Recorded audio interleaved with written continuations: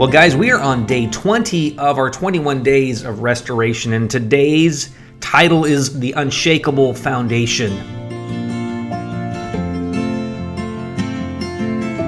Let's go ahead and read from Isaiah chapter 58, verse 12.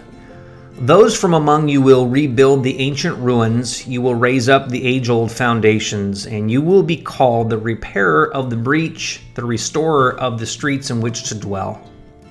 I love this quote from Richard Foster. He says this: perhaps somewhere in the subterranean chambers of your life, you have heard the call to deeper, fuller living. You've become weary of frothy experiences and shallow teaching.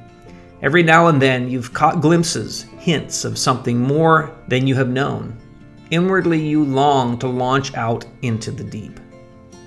The footings of strength and honor and joy and celebration, life, family, the hustle and bustle of the marketplace, the fields where warriors were trained, these routines of life were all built over many generations.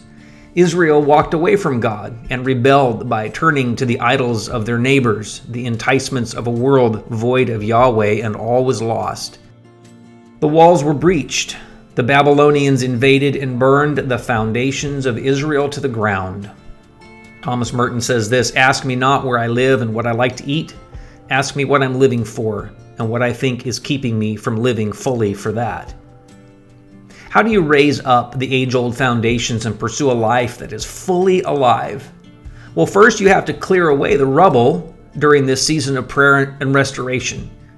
Have you identified the leftover stones of shame and regret and discouragement and cleared them off the foundation? Removed the yoke, those things that have weighed you down. Next, have you firmed up the foundation of your heart and your mind? Have you embraced your identity in Christ? This is so huge.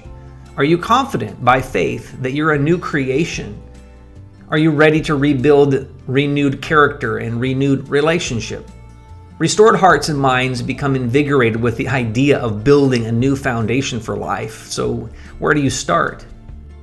Well, I want you to ask yourself, what are the cornerstones of your life going to be? If you were to pick 4 immovable stones, for instance, upon which to build your life, to start over, to start fresh, what would they be? Have you ever thought about it? Well, here's the action.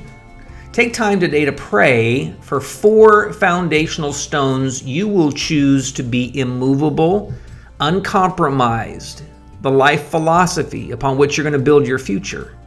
And I'm going to throw a few things out here at you to think about. Come up with your own, though. Let the Holy Spirit lead. How about spiritual disciplines? Maybe it's prayer, fasting, worship, sabbatical, stewardship, fellowship. How about uncompromised devotional time, regular silence and solitude, truth and honesty without compromise, personal reflection and meditation, serving God in everything and not self, worship over worry, God's word over the world, daily pursuit of better physical health. You're being called to raise up the original foundations intended by your Creator to give you life and power for living. Here's my only caution when speaking like this. Don't make this rebuilding an exercise in human wisdom and desire. I'm going to say that again. Don't make this rebuilding exercise in human wisdom and desire. It's just all too easy to carve foundational stones that sound good to the world, but lack integral strength in the face of eternity.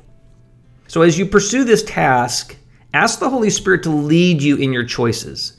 I mean, maybe it's 3 stones, maybe it's 5 stones, but keep the count small so the impact is big. It's easier to do a few things well than many things poorly. God, I'm so inspired by your word today, just that you have called us to something deeper, something greater, something foundational. Lord, I know that you're working in every one of us to clear away the old rubble and the old stones, things that have fallen down, that we've moved out of the way. And God, that we are back to the foundations, the original creation of who you intended us to be. And so, God, we want to rebuild. We want to build upon a solid foundation. Teach us to do that. God, may we be passionate about that. May we not let the days slip by and the relationships fall into disrepair. God, help us to rebuild in your strength as your Holy Spirit leads. in Jesus' name. Amen. Amen. Have an amazing day.